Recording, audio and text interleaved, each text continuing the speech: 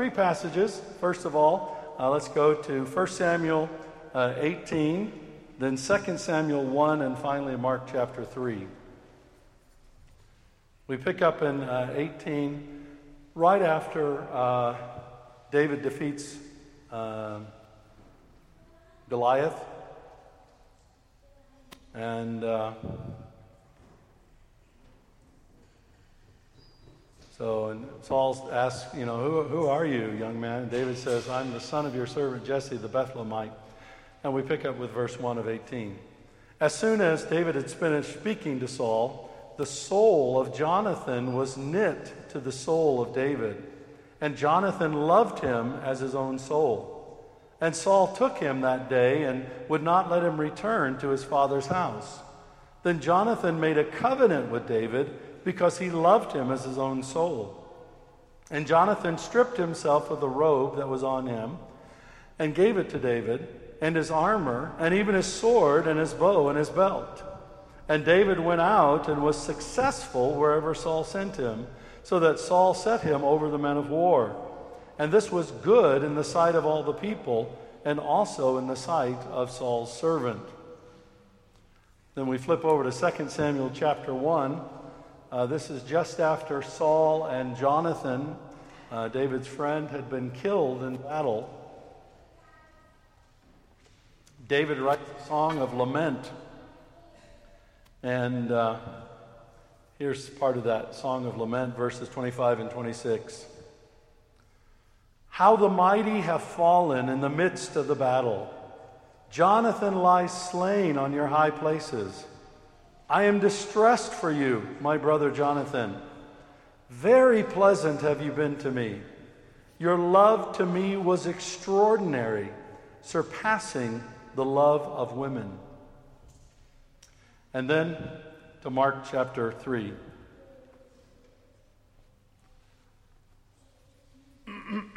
It's Jesus with his disciples. And Jesus went up on the mountain and called to him those whom he desired.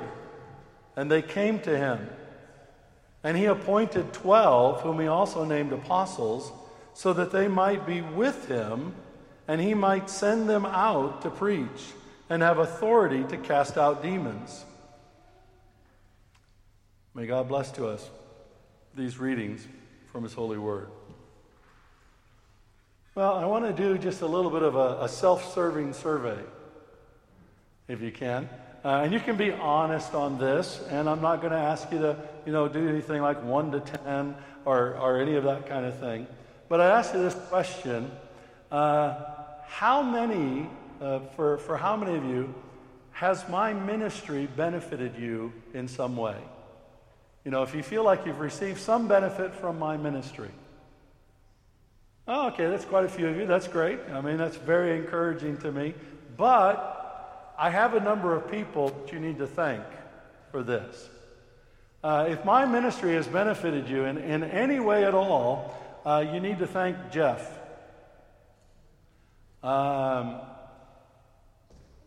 You don't know Jeff? Oh man, I've known Jeff since I was 10 years old. In fact, Jeff was the guy who invited me to the youth camp and the youth club where I was led to Christ. So you need to thank Jeff. You also need to thank Frank. Okay, you may not know Frank either. Well, tragically, Frank's dead, so you don't get a chance to meet Frank. You might meet Jeff because he's still my friend today. We've been friends for more than 45 years now. I know that's more than most of you have been alive. You can't even fathom, having a friend that long. But more than 45 years, and we'll probably be friends until we die. But Frank was my pastor when I was growing up. And he kind of took me when I first felt called to go in the ministry. He was encouraging to me, and he treated me like a friend, not really so much like a kid. Then, of course, you need to thank Brian. Brian was my best friend who was a Christian in high school, and we kind of kept each other on the straight and narrow a little bit. Then, of course, there's Dale. You probably don't know him either, do you? Dale was my friend in seminary, a bit older than Karen and me, but he really took care of us. Really great guy. If you've ever been to my house and saw the roll-top desk in my office, Dale gave me that desk. And if you've ever seen the silk rug on the floor in our front room, Dale gave me that rug. And so I think about Dale every day. Then, of course, there's Bill. Now, some of you might have met Bill. Bill's been here a couple of times. He was, again, a friend in seminary, and we got to be really better friends even beyond that. Tremendous encouragement. Then, of course, there's Marty. Okay, you don't know him either. This is really terrible. But there's Marty. He was an elder in my first church. Now he's the pastor of a church. Then, of course, there's Alan. Alan was a leader in a ministry that really encouraged me and strengthened me and set me on the path actually to get here. Probably if I hadn't met Alan, I wouldn't be here today. And then, of course, there's Eric. Eric, you'll get to meet him in June when he comes. He and his wife and his daughter will be here just for one Sunday in June. And you can thank Eric because he was an elder in my last church. He's still an elder in that church and one of the leaders of that church. And I could probably list many, many more. The point is that all of these men, these friendships with these men, have been instrumental in me becoming the person I am today. Without these friendships, and every single person, and I had to stop listing because I could go on, for about an hour or so. Every one of these friendships were significant to me, and several of these friendships I still have today. Well, like I said, with Jeff, we've been friends more than 45 years. Karen knew Jeff when they were, about this tall, in first year of school. So she's known him a lot longer than that. The point is, men need male friendships. We absolutely need male friendships. We cannot go without them. They are essential for us to be effective, to thrive. We need male friendships. And as Proverbs says, iron sharpens iron, and one man sharpens another. We need that sharpening. Another proverb, Proverb 17, a friend loves at all times, and a brother, and by brother here, it's not talking about a biological brother, a brother is born for adversity. I've got many brothers who walked with me through times of adversity. Jeff and Eric and Marty and Olashina and, I can list Fadi. One of the great things about this church right now is that I've got an eldership with friends, male friends, who are genuine friends as well as elders, and that friendship is absolutely essential to us. I love what this guy, Robert Brault, said. Never heard of Robert Brault until I looked this up, and then I looked him up online. He's an author, and he said a lot of really cool stuff, but I love what he says here. Most of us don't need a psychiatric therapist as much as a friend to be silly with. Come on, I like that, guys. We can be silly. That's what we need. That's what we need. Or this Arnold Glazo, again, somebody I don't know. He's an author. I looked him up. I knew these quotes and things. But I love what he said. He said, a loyal friend laughs at your jokes when they're not so good. Notice how we're all friends to Olashina. And sympathizes with your problems when they're not so bad. Those are great. And if you think about it, even Jesus needed male friends. Male friends. All the time we look at the calling of the 12 disciples. And you notice what the text here says. The text doesn't say, and he called these guys to be his disciples. It doesn't say that he called them to be apostles. What the text says, that Jesus went up on the mountain, he prayed, and he called to himself those whom he desired. Those whom he desired. And what was the first responsibility of those whom Jesus desired, according to the text? It was so that they would be with him. Be with him. Jesus desired, needed friends to be with him. And if you notice Jesus' pattern, I think it's a healthy pattern for us. Jesus called 12, so he had a circle of 12, but within that circle of 12, he had the three, Peter, James, and John, that he was closest to. Now that wasn't always easy, because sometimes the rest of the 12 got jealous of Peter, James, and John. And then he had John, who was likely the one he was closest to, at least according to John. We get that in John's gospel, because what does John say? He refers to himself repeatedly as the disciple that Jesus loved. Isn't that great? And the other guys, they got jealous of these things. But that's what Jesus did. That's his pattern.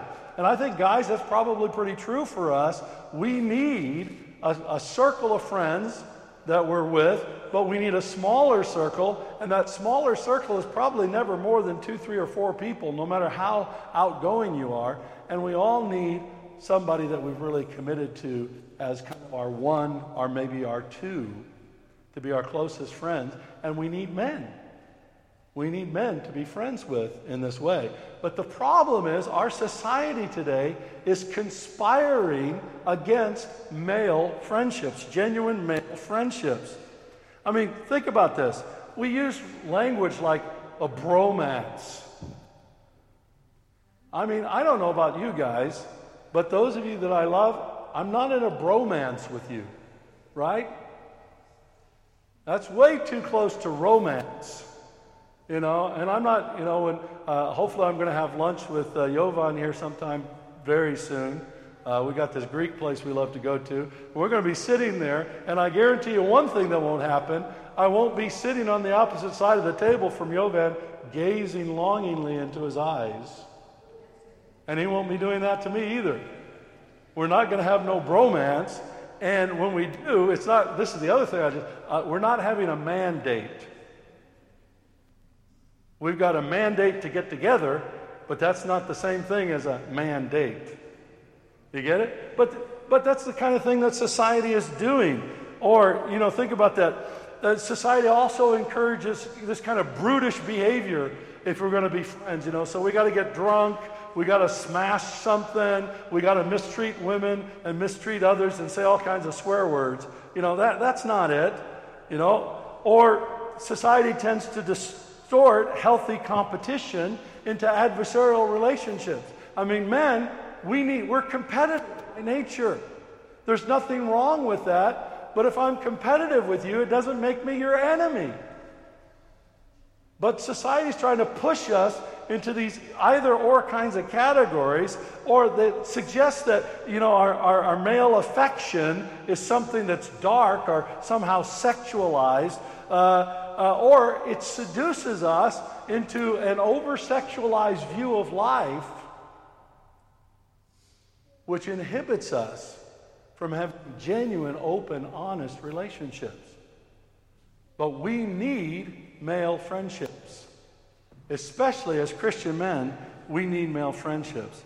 Now, obviously, by reading this passage from Samuel, I think that in addition to Jesus, Jonathan and David are the quintessential example of male friendship in the whole Bible. You don't have a male friendship probably anywhere in Scripture that's closer than that of Jonathan and David. It's very powerful. And if you read the whole story about the two of them, we didn't go all of it. We kind of read the introduction and the conclusion. If you read the whole story, you see very, very powerful things about their friendship as men. And I think we can learn a lot, obviously, from them. A lot of lessons about what it takes to be real friends together as men. Authentic friends, especially as Christian men. What does it take for us to be friends? And I hope with all of this, ladies, you learn as well. I mean, there's some of these things that apply to you, but frankly, men and women do friendship differently. On the whole, we do friendship differently, and that's okay. That's okay. We got to be who and how God has created us to be. Well, the first thing you see in this passage here in chapter 18, here's David. He's just killed the Philistine. He comes to Saul, the king. Saul calls him. And Jonathan is Saul's son, okay? So Jonathan is the guy who's going to inherit the kingdom from his dad. He is the prince. He is like, I won't compare him to Charles maybe so much as maybe William. You know, he's kind of the equivalent of William there in terms of standing. And so it's key here. But here Jonathan is the one who initiates that friendship. The first thing we learn, if we're going to be and have friends as men, we need to initiate friendships by choosing to be a friend. We don't wait for them to come to us. We need to seek them out, and we need to be active about it. You see this, Jonathan chose David as his friend. He chose David as his friend. Jonathan allowed his soul. Now that's kind of a strange phrase there. His soul to be knit with David's soul. That's the Hebrew word nephesh, which refers to our being, our personality, who we are, our understanding of ourselves. And so Jonathan said, hey, I want to be linked to you, man. I really want to be connected. And so I'm going to allow this connection to happen. I'm not going to hold anything back. At my very being, I'm going to connect with you. And then friendship always requires a deliberate choice. Almost never do friendships happen accidentally or coincidentally. They almost always occur because someone says, hey, I want to be your friend. I want to be your friend. I want to reach out to you. My friend Brian in high school, we got to be friends because we sat in desks next to each other. And I don't remember if I reached out to him or he reached out to me, but we started connecting. I do know it was like 6 months before I really knew his name, because I'm really bad with names. Even then I was bad with names. So for months I called him Dude. Until I finally got when he signed his name on a piece of paper, I thought, okay, Brian, that's great. We got that. I don't think he's listening to this, so I'm okay. You need to choose to be a friend before you will have a friend. Or if you have a friend and you're not choosing to be a friend, that's probably a false friend. That's the first thing we learn. The second thing we learn here is that we need to love our friends as we love ourselves. Love our friends as we love ourselves. Jonathan loved David as he loved himself. He loved David as his own soul, it says. He loved David as he loved his own sense of being. Now, it's important here to understand this word never, ever refers to being gay. This is not, absolutely not, even remotely hinted at in the Scriptures. There's no language there. But this is an extremely deep friendship. Extremely deep friendship. This word here for love, it's not the same as the Greek word agape that we normally have. Love in this word is more like we use love in English. Like I love pizza, I love my wife, that kind of thing. So it's a more general word for love. But when it's used between friends, it means intentionally giving from your own well-being for the good of your friend. In other words, when we choose to love someone, we say, hey, I'm going to give of myself, of the good things of my life to this person, so they will experience good in their lives. That's the whole idea here. It's having a genuine sense of caring and affection among friends. It even indicates giving preferential treatment to your friend. And that's really hard today, because we've got this thing that goes around today where you've got to love everybody equally. And if you're friends, if I'm friend with A, I need to be equally as much a friend with B. Do you know that's not biblical? We will have friends. You even see this in the life of Jesus. You got John, you got Peter, James, and John, and you have the rest of the 12. Now, in a sense, Jesus as God loved them all with all the passion of his being, but certainly Jesus gave preferential treatment to Peter, James, and John. You see it time after time after time, and that's because they were his friends. There's nothing wrong with that. And we often fall into a trap of jealousy because we'd like to be friends with somebody like somebody else is friends with them, but that often doesn't happen because there's so many things that fall into friendship. But if we're going to be a friend, if we're going to have a friend, we must love our friends as we love ourselves. Jesus said that, love your neighbor as you love yourself. It's the same kind of idea. The third thing we see from this example of Jonathan and David is we must commit to having mutual friendships. Mutual friendships. Now what happened here, Jonathan made a covenant with David. Now in this context, there's nothing overly extraordinary about a covenant. It's not like Jonathan and David got married here or anything like that. Simply what it means is they made it a mutual agreement to be friends with one another and be committed to that friendship. They made a mutual agreement to be friends to one another and be committed to that friendship. We have to do that. Friendships, real male friendships, always have that degree of mutuality to it. A friendship will have healthy, what we call reciprocity. So sometimes Andrew and I would go out for lunch during the weekday, and I'll buy one time, and then Andrew will buy the next time. And we shift back and forth, unless I conveniently forget that Andrew bought the last time and say, well, I think it's your turn. But that doesn't happen too often. Or at all, I don't know. But there's a reciprocity to that. If I share something from my life, then you share something from your life. That's what that means. We mutually disclose, what's going on in our lives. And friendships also, in this mutuality, require that we invest some time together. You will not be friends with somebody that you spend no time with. You really can't. Now that can vary. Obviously I don't spend a lot of time with my friend Jeff, but when I go back to the States I do. And we spend almost all of our time together when we're in the States, and that kind of thing. But there's got to be a mutuality in our relationship. We must commit to having mutual friendships, and we see that in Jonathan and David.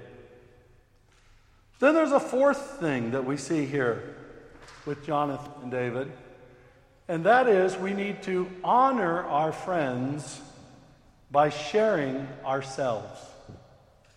Honor your friends by sharing yourself with them. It is honor to share ourselves, honor to share our lives, honor to share part of who we are with our friends, and that's how we honor one another. It doesn't mean inflating one another's importance or anything like that. We honor our friends by sharing ourselves with them. And we see that with Jonathan and David. Jonathan honored David in this passage by giving David his robe, his armor, and his weapons. His sword, his bow, and his belt. And the belt is what the sword or a dagger would have sat on. So he did those three things. But what are those three things for us?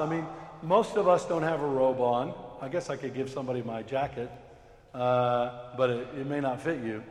And certainly I don't think anybody came in here with a sword, because that would be like a knife crime in London today, and that's not a very good idea. So what is that for us? What does this mean? Well, the robe was a sign of Jonathan's position, standing, reputation, and status. It was a sign that he was the son of the king.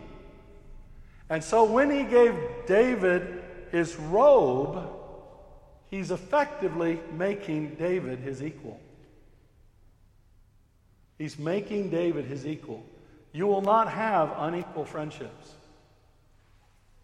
Now, you might have different kinds of roles, different kinds of responsibilities, but when you share your robe, you are saying to the person, hey, I'm giving you everything that I have in terms of my status, my standing, my position in life. You know, I'm sharing that with you. Now, you're a part of me, and we're going to share that together. And then the armor here. What is the armor? Well, the armor functioned for protection, and it functioned to separate warriors from one another. You know, it helps us to keep a distance when we have our armor, and it protects us. But if we give somebody else our armor, what are we doing? We are making ourselves vulnerable to the other person. If I give you my armor as a warrior, that means you can just simply stab me with your knife and I'm dead. It's a sign of vulnerability. And Jonathan made himself vulnerable to David when he handed over his armor. David could have taken advantage of that. David could have killed him. David could have done any number of things to Jonathan when Jonathan gave him his armor, but he didn't. Our friendships require, especially for us as men, vulnerability, openness, and self-disclosure. If we're going to be really friends, that means that our friends can hurt us. And sometimes they do. That means our friends can suddenly turn against us. And sometimes they do. That means the person we thought was a friend could be a false friend. And we've just taken a very, very big risk. But men, we need to take that risk, and we can take that risk if you're in Christ. Because if we're in Christ, we know who we are. We're significant, secure, and accepted by Jesus, in and through Jesus. And so that means we can take the risk to be vulnerable, because ultimately, even if our friend stabs us in the front, in our vulnerability, we still know that Jesus will heal us. And we can overcome. And so we can take that risk. Shame, lack of authenticity, being closed to others are enemies of friendship. If you're walking around with that shame in your life, if you're being closed, if you're saying, hey, I need to be invulnerable, you will never have a friend, a real friend. You'll have a lot of acquaintances, especially if you have money, but you'll not have a real friend. You got to take the risk. I mean, one of the amazing things about the steps to freedom in Christ that everybody goes through here if they're going to become a member of City Temple is I've sat with so many men in this church, and we're really open and vulnerable with one another. You know, the secrets I know and how I could blackmail people, it's amazing. But I would never do that because I forget everything. Because the gift of openness and vulnerability is one of the most precious gifts that any man in this church has ever given me. And I will never, I promise you, squander that gift. I pray that God would strike me dead before allowing me to squander that gift, because it's so precious. It's so precious. And then there was the weapons. The weapons. What are the weapons? The weapons were symbolic of our resources. You know, his weapons were what enabled Jonathan to lead the army and fight the battles. And so our weapons are the resources that we have in our lives. Jonathan shared his resources openly with David. He shared his time. He shared his energy. He shared his tools. He shared it with David. And so, if we're going to have friends, we must honor our friends by sharing ourselves. By sharing ourselves. Then there's a fifth thing. We need to help your friends succeed and rejoice in their success. Part of the reason that we have friendships as men is success. Because we want somebody to be successful. The key is that we need to want our friends to be successful, even if we're not. That's one of the hardest things, but that's exactly what Jonathan did. Jonathan enabled David's successes by sharing his friendship with him. David went on to command the armies of Israel. David went on to do many, many great things. And Jonathan rejoiced even when David became more successful than he was. Jonathan was a great warrior, but David was an even better warrior. And Jonathan is rejoicing and maintaining the friendship even as the king's eldest son. He's maintaining this friendship, and it goes even further than that. Jonathan also rejoiced when it became clear that David would become king instead of him. He had the kingship by birthright, but David was going to be the king. And he said to David, David, I'm happy that you're going to be the king. Just remember me in your kingship. And they made that covenant together, and so David was going to do that. We must help our friends succeed, invest ourselves in the success of our friends, and rejoice when they succeed, even if they do better than we do, even if they get a better job, have a bigger house, have a nicer car, whatever it is. And the final thing we learn here, and we don't really learn it in this passage, you learn it by looking at the rest of their life together, their friendship together, is we remain faithful and loyal to our friends no matter what. Remain faithful and loyal to your friends no matter what. You see these things in the rest of the story in 1 and 2 Samuel. I encourage you to read it. Jonathan was faithful and loyal to David even when David was alienated from his father Saul. Even when David was a fugitive on the run. Even when David was in the wilderness, in a place of deep struggle, Jonathan remained faithful and loyal. He wasn't a fair weather friend. And Jonathan, the text says, a little bit later on, the text says that Jonathan spoke well of David, even when others around David, including his father, were not speaking well about him. Jonathan demonstrated his faithfulness and loyalty to David by speaking positively of David, even when everybody else around him was speaking negatively of him. He didn't join into that. And David was faithful and loyal to Jonathan even after Jonathan was killed in battle. Even after that happened, David showed loyalty to Jonathan's son, Mephibosheth. Who names their kid Mephibosheth, by the way? He was faithful and loyal to Mephibosheth. Normally, Mephibosheth would have represented a threat to him, because many people saw Mephibosheth as the rightful heir to the throne, and yet David took him and cared for him. He was crippled.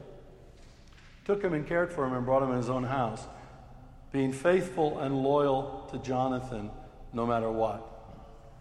We need to put these 6 things in practice, guys, if we're going to have male friends, and we need male friends. No man is an island.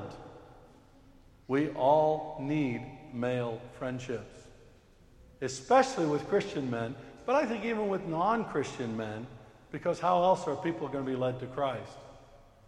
If Jeff wasn't a friend to me before I knew Jesus, I wouldn't have known Jesus. We need male friendships. And frankly, guys, if we're living out these 6 principles we see from Jonathan and David, we will have male friendships. I am blessed to say that I've got men friends going back, as I said, more than 4 decades. And many, more than I can, I long to spend time with all of them, and many more than I can possibly do that with, unless I was independently wealthy and could travel around with my own jet, which I'm not. So we need that. We need that. Now, A word to women. A word to women here, especially if you have a man in your life, or if you're going to have a man in your life. Women must give the men in their lives time and space to have friendships with other men. You have to do it. You have to do it. It's absolutely essential. Now, men, we need to take the risk to become friends. And I told you, there are risks that we have.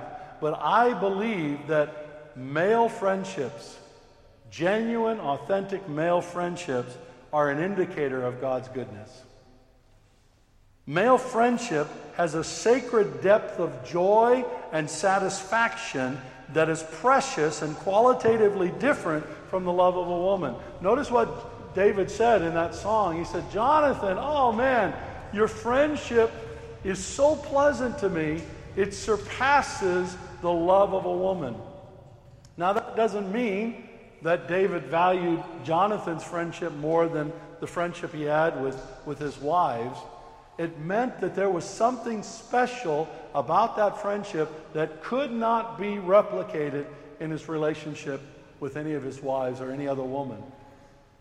Now, Karen is probably my best friend. But I tell you, the male friendships in my life add something precious to me that Karen cannot replicate, no matter how hard she tries. It is precious and valuable and worthy of our commitment. We need to remember that Jesus himself desired to have friends to be with him. And we need to remember that Jesus, in addition to being God, our Savior, our Lord, the one who died on the cross, rose from the dead for us, our elder brother, Jesus delights in calling himself our friend. And men, Jesus is our friend. And we need to live in that reality and embrace that reality. It is a precious gift of God. And let's start to live into it. I want to close out with a couple of proverbs of friendship. I find these some Irish blessings in Proverbs. May the roof above us never fall in, and may the friends gathered below it never fall out. Isn't that a great one? I love that one. Always remember to forget the friends that proved untrue, but never forget to remember those that have stuck with you. That's a good one. And then here's my favorite. A toast to your coffin. Isn't that great? A toast to your coffin. May it be made of 100-year-old oak. And may we plant the tree together tomorrow. Father God, thank you so much for the gift of friendship. The gift of male friendship. It's such an extraordinary thing. Father, I pray that you'd show us as a church how to become a church that encourages and nurtures friendships among men. I thank you for our Wednesday night men's prayer time. I thank you for the work that other men are doing, getting men together for Bible studies and things like that. I pray that it would grow and grow and grow so that we could be fully the people you want us to be. And Jesus, most of all, thank you for being our friend, for showing us what friendship is all about, for giving us the example of Jonathan and David.